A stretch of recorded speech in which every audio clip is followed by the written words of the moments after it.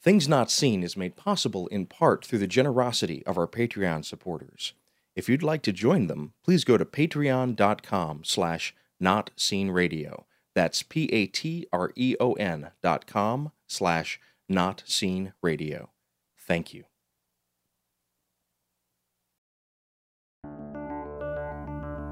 From PRX, the Public Radio Exchange, and Sandberg Media LLC, I'm David Dalt with Things Not Seen.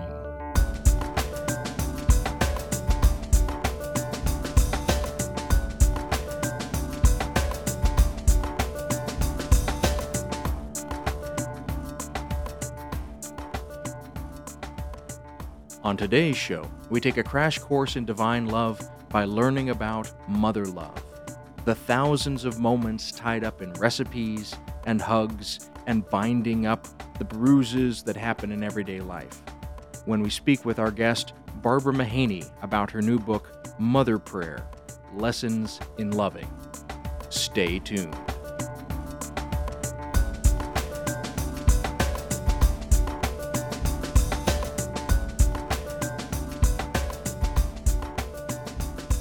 This is Things Not Seen. I'm David Dalt, and we're speaking today with Barbara Mahaney.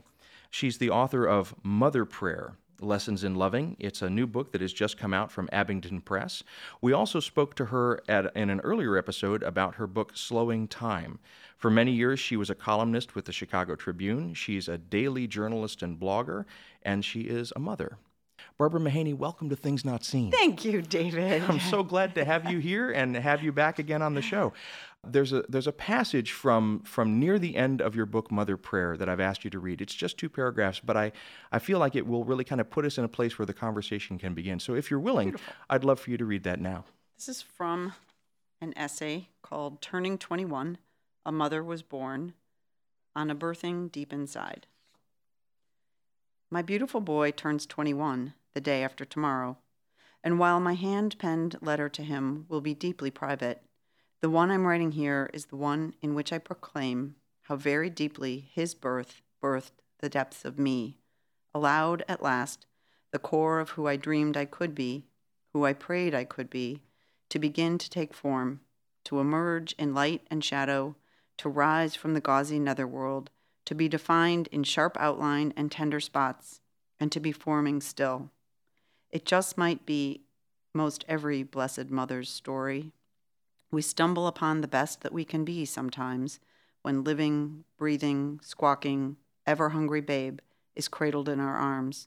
Our trembling arms, to be sure, our arms that grow stronger, surer, over all the sagas and the chapters and the countless hours of 2 lives entwined.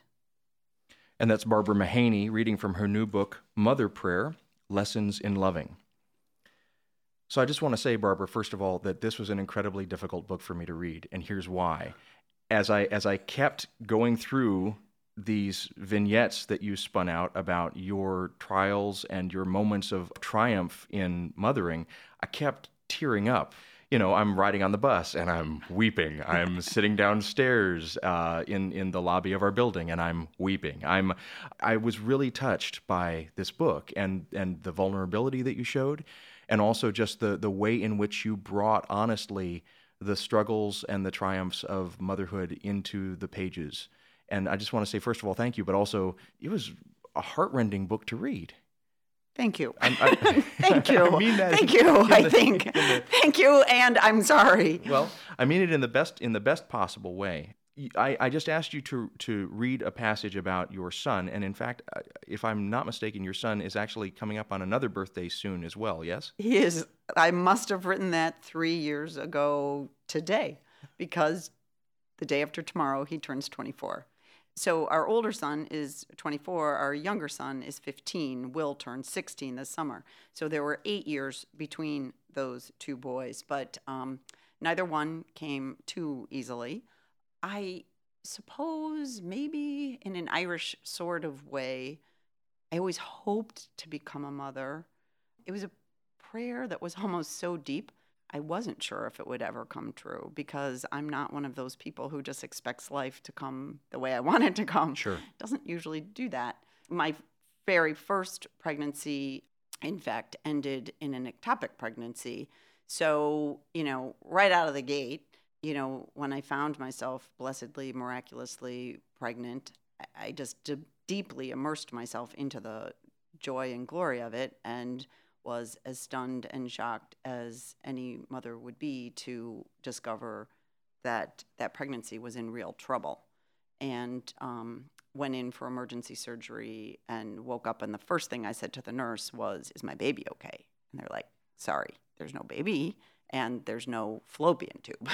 Then the pregnancy, about 9 months later, I found out I was pregnant again after a few complications.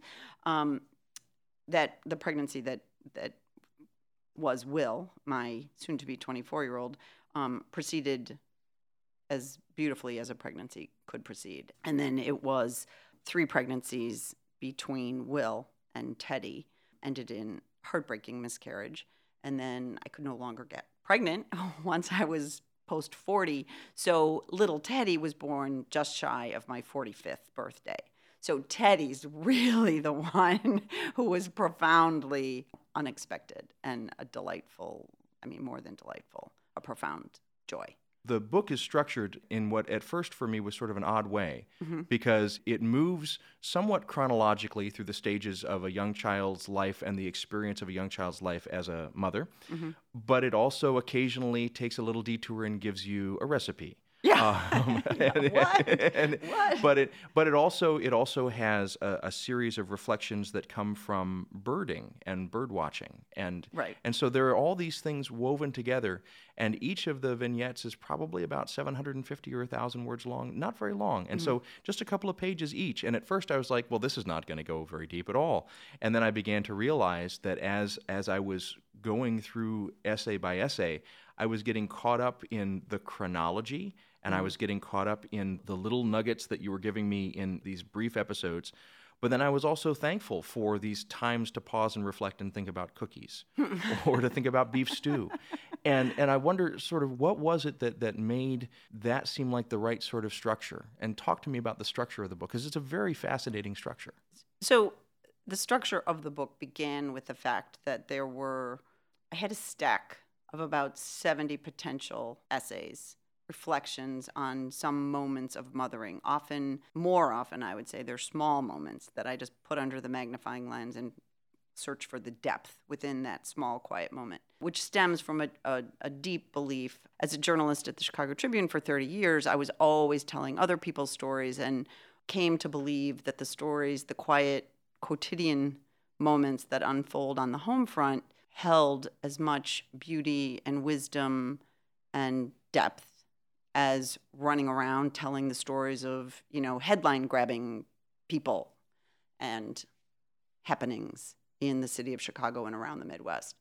So I switched my focus, or moved my focus, beginning about 10 years ago to, this was a writing practice that was a private writing practice. It was a writing practice that unfolded at home, and then I would go on and spend the rest of the day being a big city journalist. So I was using all the skills of a journalist, but I was applying those to these home front moments. And before I was a journalist, I was a pediatric oncology nurse. And so for formative years of my life, I thought I was going to spend my life taking care of patients. Eventually, I moved from thinking I would take care of adults to thinking I would take care of children. And the reason I was drawn to nursing and not medicine is because I believed in the whole person, the heart, the soul, the spirit, the social, socioeconomic setting, all of it. So I was always drawn to the interstitia of people's lives, to all the little nooks and crannies that make us human beings. And then I became a journalist, and I had spent all these years paying attention to other people's stories. And so over the arc of time, once I became a mother, I realized there was no more profound place in my life than my place in the trenches with my children.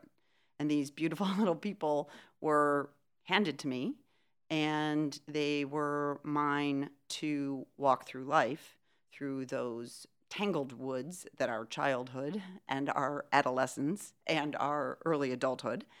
So I just had this sense that there was so much to be deeply understood there. And that's twinned with, I guess, a sense, a little bit of a countercultural thread, is that so often mothering is dismissed. So, it was arranged thematically with, kind of these overarching foundational essays, and then looking at, the soul awakening of a young child. And so there are essays, I started writing the essays when my younger son was 5 and my older one was 13. And since I'm still writing, I've covered an arc of time that begins with a 5-year-old and continues on now, not in the book, but, my older son is 24. So between the two of them, we've got a lot of mothering moments captured.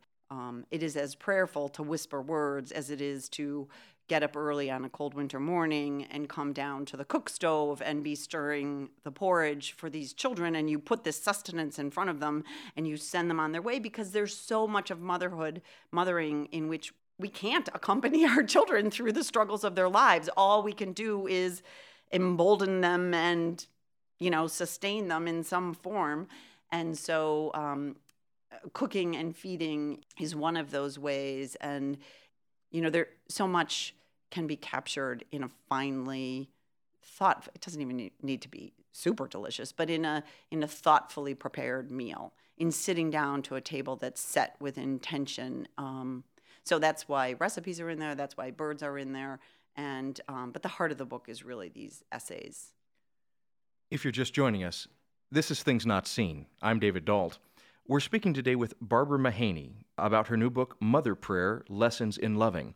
We also spoke to Barbara Mahaney in an earlier episode about her book, Slowing Time. We're going to take a short break. We'll be back in just a moment. Things Not Seen is brought to you in part by Liturgical Press. Liturgical Press is a trusted publisher of resources on liturgy, scripture, theology, and spirituality. They've evolved to serve the changing needs of the Christian church, and they produce resources for pastoral leaders, teachers, engaged learners, and all leaders looking for quality books on faith and culture. Lit Press books are available at your favorite book retailer and online at litpress.org. That's litpress.org.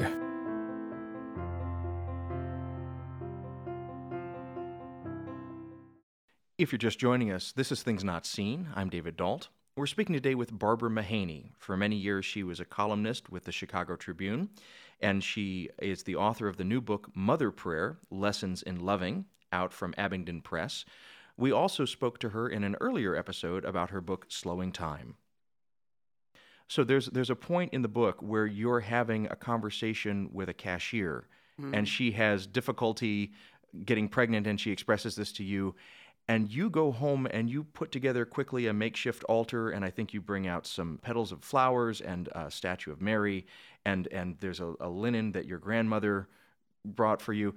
All of those things, but you're trying to storm the battlements of heaven on behalf of this person.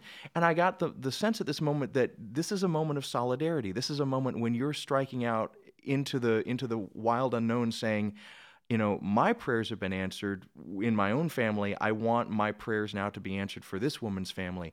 And that just really struck me as a very communal gesture. And so I hear both the verb and the community in this. Am I picking up on that correctly? Yes, I didn't articulate it quite that eloquently, but absolutely. I mean, I wouldn't get through this mothering thing were it not for the mother friends and the mothering souls and the wise compatriots from whom I've been learning, whether it's just watchful observation or flat out deep instructional conversations. And that essay in particular, because I struggled for so many years thinking there would never be a sibling for our firstborn, I know full well the profound heartache and anguish and monthly crashing disappointment every month you go through this cycle of hope, hope, crash. And there's compound interest in that anguish, and it gets worse each time because you get farther from the shorelines of hope.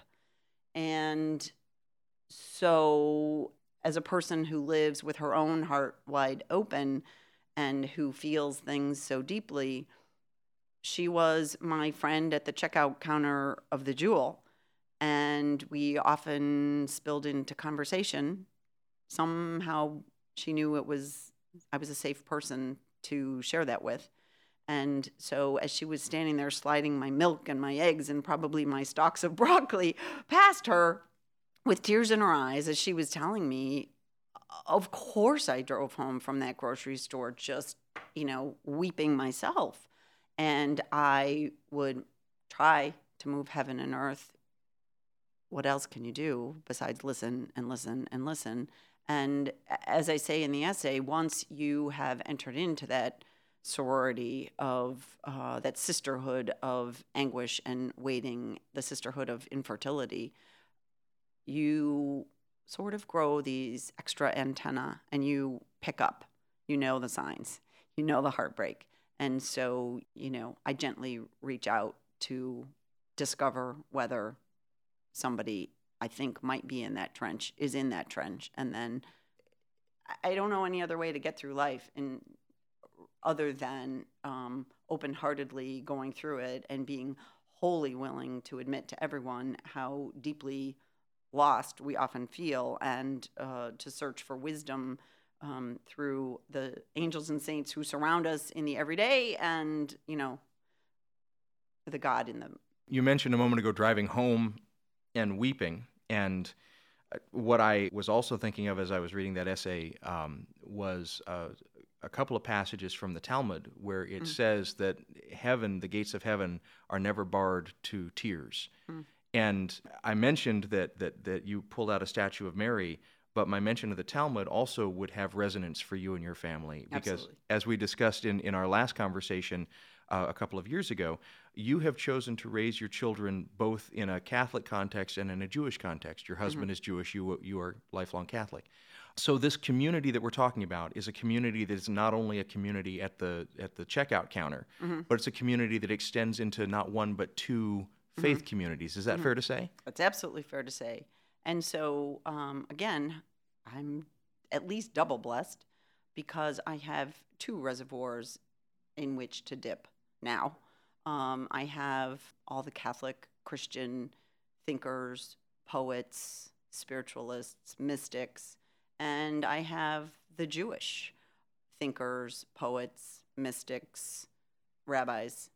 And as we have woven a really rich tapestry with Jewish and Catholic threads, and because I'm open to any religion's paths to God, although I seem to know Catholicism and Judaism better now than the others, other families who are either trying to weave both, or even friends of mine in which both parents are Jewish or both parents are Catholic. I can speak their language, and I've lived a life of, in our family, a lot of our faith practice unfolds at home, which is a wisdom I think I've mostly gleaned from Judaism, in which, Shabbat is the holiest of the holy days, and it comes every week. It comes every Friday night at sundown. And God has very much been woven into our family life. So that's, yes, reaching out, joining arms with friends, Jewish and Catholic, Jewish or Catholic, is all part of our broad circle. So in the book, you are very transparent both about the joys of being a mother, but also some of the losses that you faced along the way. And in this conversation, you mentioned an ectopic pregnancy. You also in the book mention a daughter that was stillborn due to trisomy 13. As you're talking about these faith communities, I'm wondering both what the Catholic community and the Jewish community were able to give you in those moments of loss and grief that were similar, but also how they differed in their ways of supporting you in those horrible moments. And first of all, before we get into that question, let me just say I'm so sorry for the losses that you've suffered. I can't think of any particular institutional reaching out to us in any of those moments. It was more just a private, intimate leaning into my own knowledge of the intimacy of God. In the case of our little girl, it was 3.5, almost 4 months in the womb. So she was a tiny little thing who I held in my hand for a little bit. My doctor gave us her little body, and we put her beautiful little body in a beautiful little box. And privately, not with a priest or a rabbi, we knew somehow instinctively that we would bury her. And my father's buried in a cemetery in Lake Forest. And we drove up there a cold, rainy March day. My mother, this is a moment, a silhouette of my mother that says everything and that I'll never forget. On this cold, rainy day, my mother was standing there. She got there before us. She was standing on my father's grave with her garden shovel and her boots. And she had dug a little hole, just a little grave. And she stepped away with our older son, Will, who was about 18 months at the time. So she stepped away with him, and Blair and I, together, in our own religion, in our own vocabulary, our Jewish Catholic vocabulary, we privately buried her in that little box above my father's heart. And then my mom also had brought some little bulbs that we could plant around the grave. So we, left our little girl's body there, and we, planted these bulbs. And so, my mom has always said to me, I grew up hearing my mom say, don't let the church get in the way of God. And so I think in many ways, I still lean into that, live that. So I didn't turn to a priest or a rabbi in that moment, but I was wholly enveloped by both of our religious traditions, and the moment felt sacred and felt holy. And there's several things that are locking together for me in this moment. And again, that's a very personal thing to share, and I appreciate very much your trusting me by sharing that in this moment. You mentioned earlier in our conversation that part of being a mother is doing the best that you can in the moments when you can feed the porridge and those other things, and then you release and you hope that those things stick. Yeah. And what I'm hearing in what you just said is that even though the official parents of our religions, and even as a fellow Catholic, we call our priests father, so the father in that sense wasn't there, but the rhythms are there. And in the same way that you release your children and you hope that the rhythms and the prayers that you've taught them stick, and you talk about this a lot in the book, about discovering that some of those rhythms have stuck with your own children, there's also these moments when you yourself, there was not official religion there, but the rhythms of the religion were there, the hopes, the assurances of the religion, it sounds like they were there in those moments. Is that fair to say? That's fair. Yeah, that's absolutely fair to say. And I think, it's a little bit coloring outside the line. And just the God I believe in is so tender and so all embracing. I absolutely know that God smiled on that moment, and that I didn't need to follow anybody's official rule book. If you're just joining us, this is Things Not Seen. I'm David Dault. We're speaking today with Barbara Mahaney about her new book, Mother Prayer, Lessons in Loving. We also spoke to Barbara Mahaney in an earlier episode about her book, Slowing Time. We're going to take a short break. We'll be back in just a moment.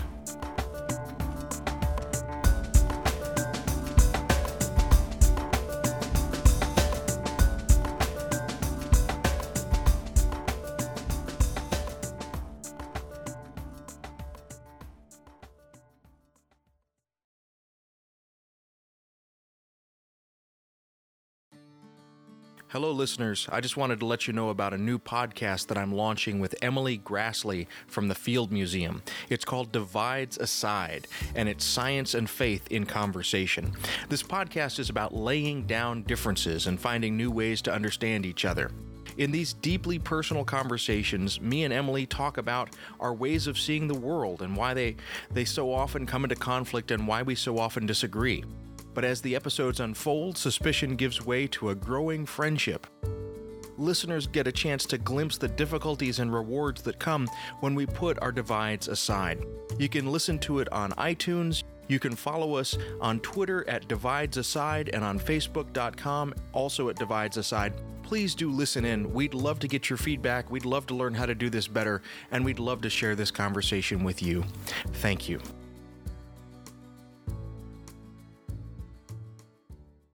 This is Things Not Seen. I'm David Dalt.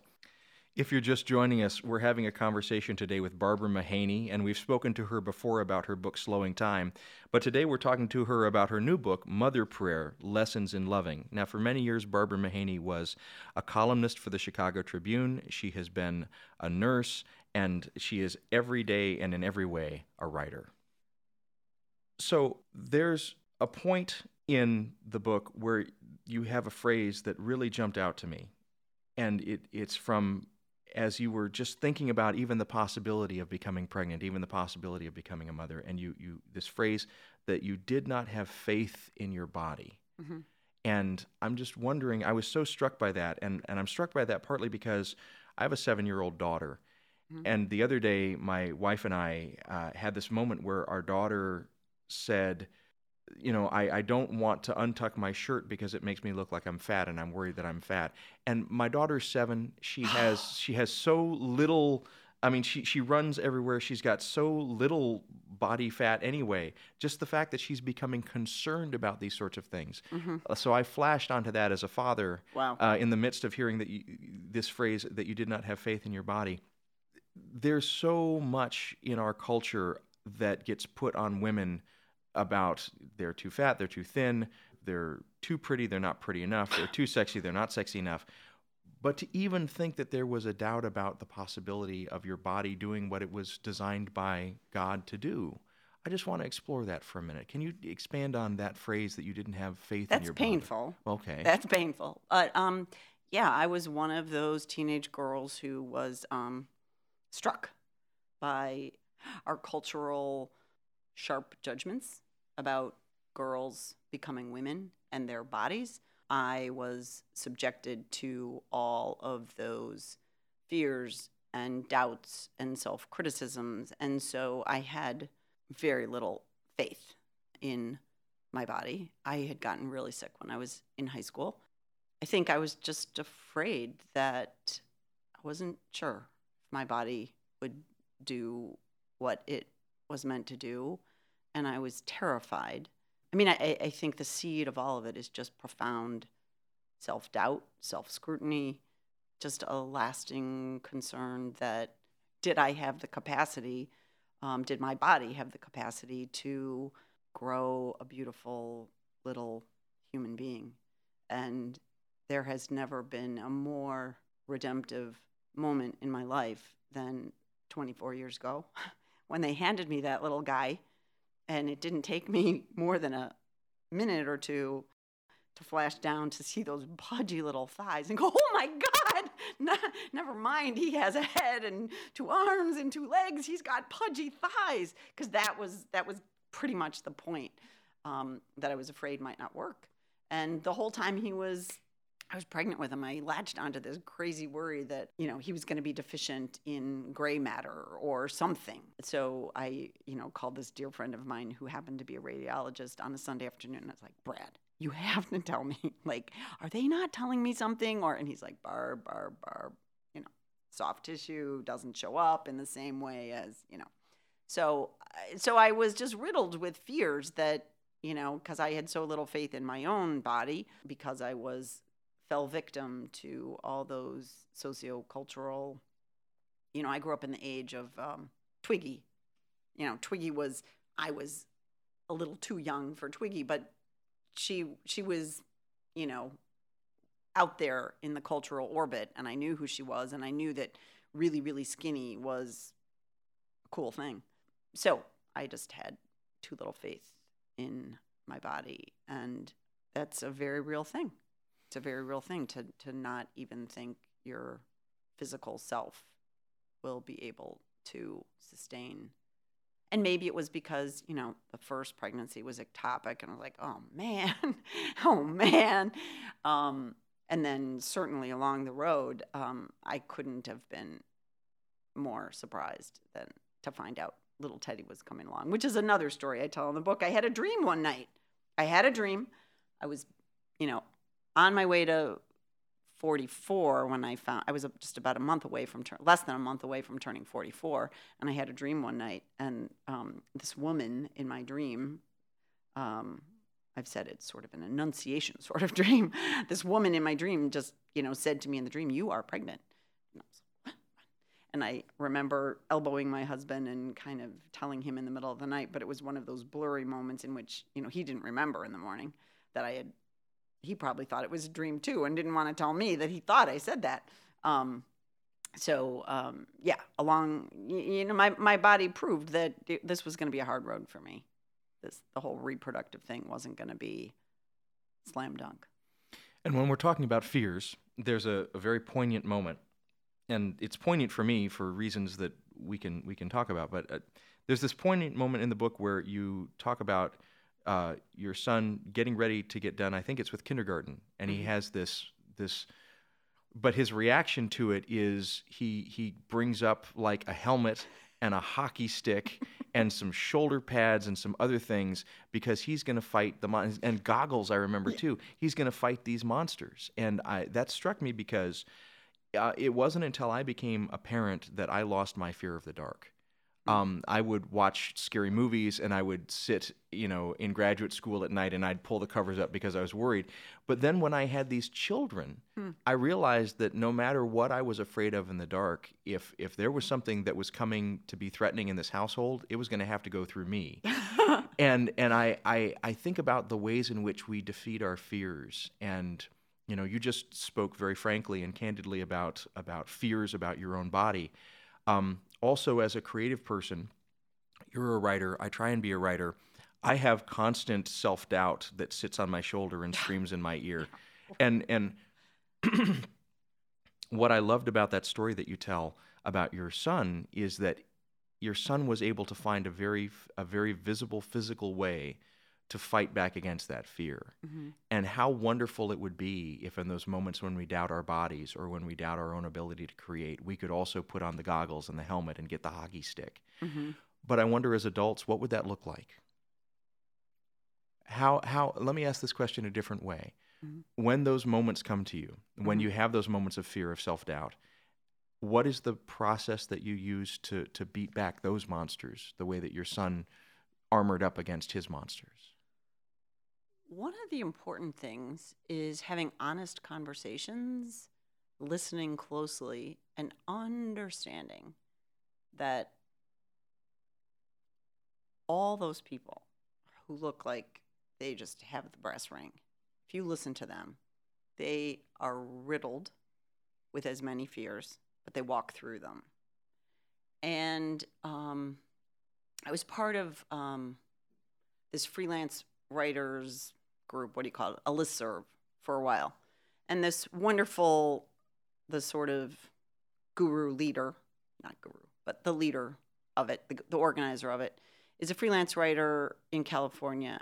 And he talks about, this is just in the writing realm, but it works metaphorically across life.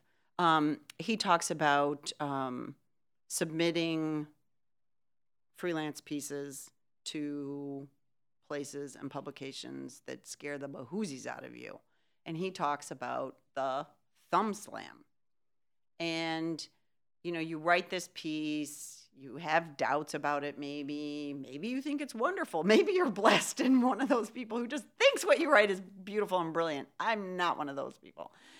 And you sit there, alone in front of your computer screen with your keyboard right there, and you just take a deep breath and you just thumb slam. You just hit the send key and you send it off and you release it. And yes, you're fearful and doubtful, but you just do what needs to be done. And so you thumb slam and you send your piece to a place that you think will just reject you faster than, anyone on the face of the earth has ever been rejected.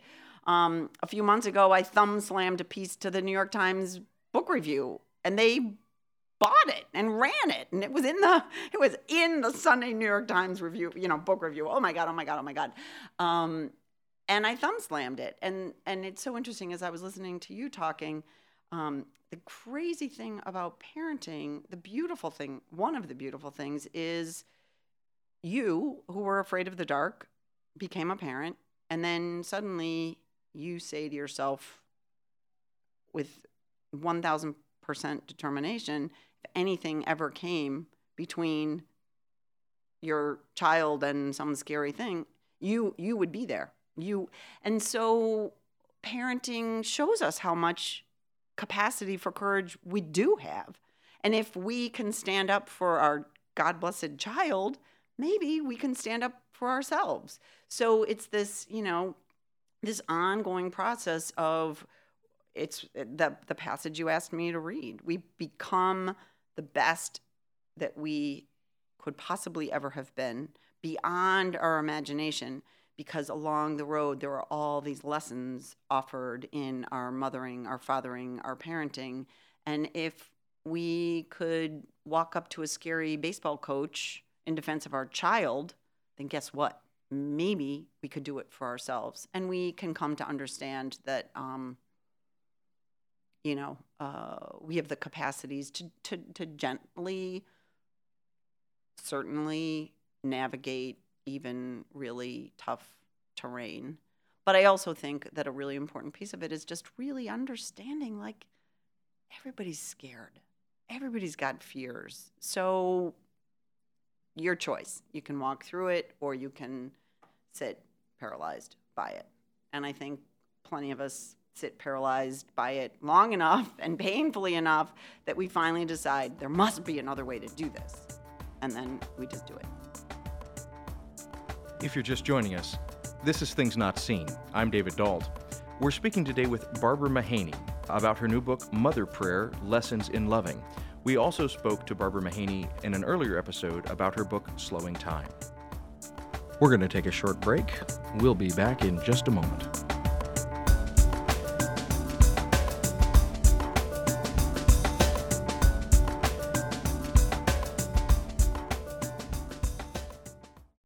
Earlier in the program, we talked about advertising, but there are ways to support Things Not Seen even if you don't have anything to sell. I just wanted to take a moment and give a quick shout out and thank you to our Patreon supporters. Now, if you don't know what this platform is, it's a way for you to regularly give contributions that support our work every time that we release a new episode. It costs you just a little bit, like maybe the cost of a latte a month, maybe $1 an episode, but it adds up because it aggregates with all the other people and ends up being a nice sum for us. Many of you have stepped up. We've only been doing this for a few weeks, but already the numbers are there, and I appreciate it so much. If you'd like to become a Patreon supporter, you can do it very easily. Just go to patreon.com. That's spelled Patreon, patreon.com/notseenradio. Thank you always for listening, and thank you especially for your support. We really do appreciate it. This is Things Not Seen. I'm David Dault. If you're just joining us, we're having a conversation today with Barbara Mahaney, and we've spoken to her before about her book, Slowing Time. But today we're talking to her about her new book, Mother Prayer, Lessons in Loving. Now, for many years, Barbara Mahaney was a columnist for the Chicago Tribune. She has been a nurse, and she is every day and in every way a writer. There's one point in the book where you are talking about your reflections on these moments around, I think it's beef stew, but you're reflecting on the Catholic notion of sacraments and sacramentals, mm-hmm. and the notion of sort of holy consumption. And let me explain that, because mm-hmm. as fellow Catholics, there are moments when we are handed something that for all intents and purposes looks like a cracker, mm-hmm. and we're being told that this cracker is in some way the instantiate Son of God there before us. And so Catholics are very good at sort of putting a fence around certain types of food and certain types of consumption. This is holy consumption. Quakers, and I have some time spent with Quaker communities, Quakers believe exactly the opposite. For them, any meal that's shared can be a communion experience because Quakers don't have an actual communion where someone hands them the wafer and says, this is the Son of God. And I'm wondering, between those two, since you were raised Catholic and you probably don't have much notion of, from your own personal experience, this thing where everything can be sacramentary, I'm wondering if in one of the ways that you're seeing the bridge here, would that be the rhythms of Judaism? Would that be the notion that in Judaism, every week you make your home a holy place? Every week the bread becomes a way of blessing God. The wine becomes a way of blessing God. And I'm just wondering about the balance of rhythms between a sort of fenced off consumption and a more homebound consumption. And you even mentioned earlier in our conversation how much of your own personal liturgical life is tied up in your home. I'm not Quaker, but I've been drawn to learning. I have friends who are Quaker. I mean, again, the thing that kept resonating as I was listening to you was, just this whole idea of I just don't believe in coloring inside the lines. And I deeply, profoundly believe, and this is Ignatian, God is in all things. And so I certainly don't think my beef stew has any aspect of Catholic communion, Eucharist, per se. And in one of the essays, I'm not talking about the food per se being the sacramental element, but the laying of a beautiful table, the whole process as a sacramental offering, twinned with a belief that stitching the beautiful, the sacred into everything is the aim for which I reach. And if it's walking out my back door and cutting a few beautiful blooms and putting them in an old mason jar, I think I learned from the Catholic Church. Again, it's just that wordless way of saying to someone, you matter enough, this meal matters enough, this coming together to the table matters enough that even if I zapped it in the microwave, I might still try to make it beautiful. And it's just a way of making this holy time. The one thing that I didn't see a lot of in the book, I didn't see a lot of anger, but as a parent myself, I am constantly faced with the moments when I lose it, when I'm not at my best, when I'm struggling, and I try and be very transparent with my children about my own struggles with those moments. About, okay, I got mad, I shouldn't have gotten mad. You chose not to put so much of that into Mother Prayer, and I know it must be there. But sort of tell me about the editing process of how those things come in and don't come in to your self-disclosure about your process of mothering. I certainly didn't consciously leave anything out. The only conscious thing is my husband, who is something of a public figure. He's the Chicago Tribune's longtime architecture critic.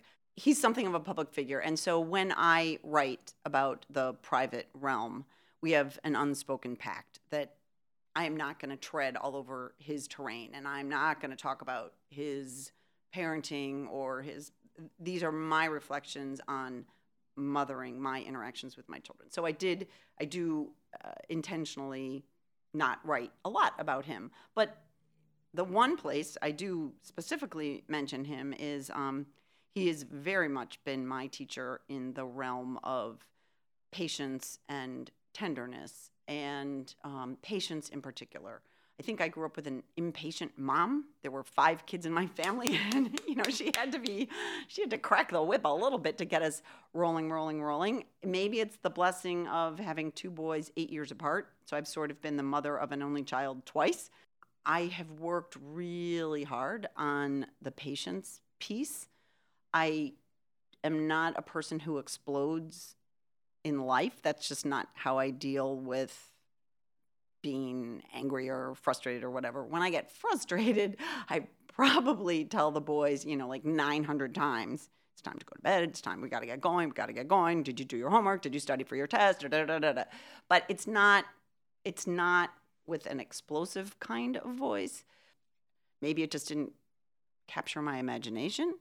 I'm not sure. The other thing would be that, I wrote these essays in real time. I was capturing these kind of fleeting moments along the lines of mothering across the years. And when I would sit down each morning to write, I was writing about whatever most captured my imagination. And because I'm focusing so hard on being empathetic to what's propelling the boys, because I'm something of their safe harbor in the world, I find it fairly effortless to not erupt in anger because I so deeply want that ebb and flow of heart to sustain us. Oftentimes, as I come to the conclusion of an interview, I'll ask my guest what it is that gives them hope. And I believe when we last spoke, I asked you that question, so I won't ask you that question in that particular way again. I'll ask it instead in a different way. What do you hope for your children, for your two sons? Tears in my eyes. The hope I have for them, one prayer is answered and is answered every day in that they have each other and they have just this deeply innate sense of how blessed they are to have each other. I hope for health. I hope for peace of mind and heart. I hope they find someone's in their lives to wrap them in the kind of love they've grown up with. And I hope they both find ways to use their best gifts to make this a far better world, because it needs it. Barbara Mahaney, I always love talking to you. Thank you so much for being with us today. Thank you. So we've been speaking today with Barbara Mahaney about her new book, Mother Prayer, Lessons in Loving. It's out from Abingdon Press. We've spoken to her in the past about her book, Slowing Time. Barbara Mahaney was for many years a columnist with the Chicago Tribune. She was also a nurse, but she is always and in every way a writer.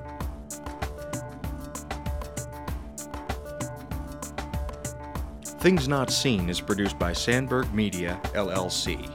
We're distributed nationally by PRX, the Public Radio Exchange. Today's show was recorded at the William Adams Studios in the Hyde Park neighborhood of Chicago, Illinois. Our theme music is composed by Gene Kija. David Edison engineered the show, and David Dault did the editing. Our staff includes Travis Abels, David J. Dunn, Natasha Alford, and Alexander Badenoch. You can follow us on Twitter at Not Seen Radio. Visit us on Facebook and like our page to receive regular updates about the show and to find out more about upcoming guests. That's facebook.com/ThingsNotSeenRadio. And you can sign up for the free podcast, listen to old shows, send us an email, and learn more about our guests if you visit us on the web at ThingsNotSeenRadio.com. I'm David Dault, and we'll be back next week with more conversations about culture and faith. Please join us.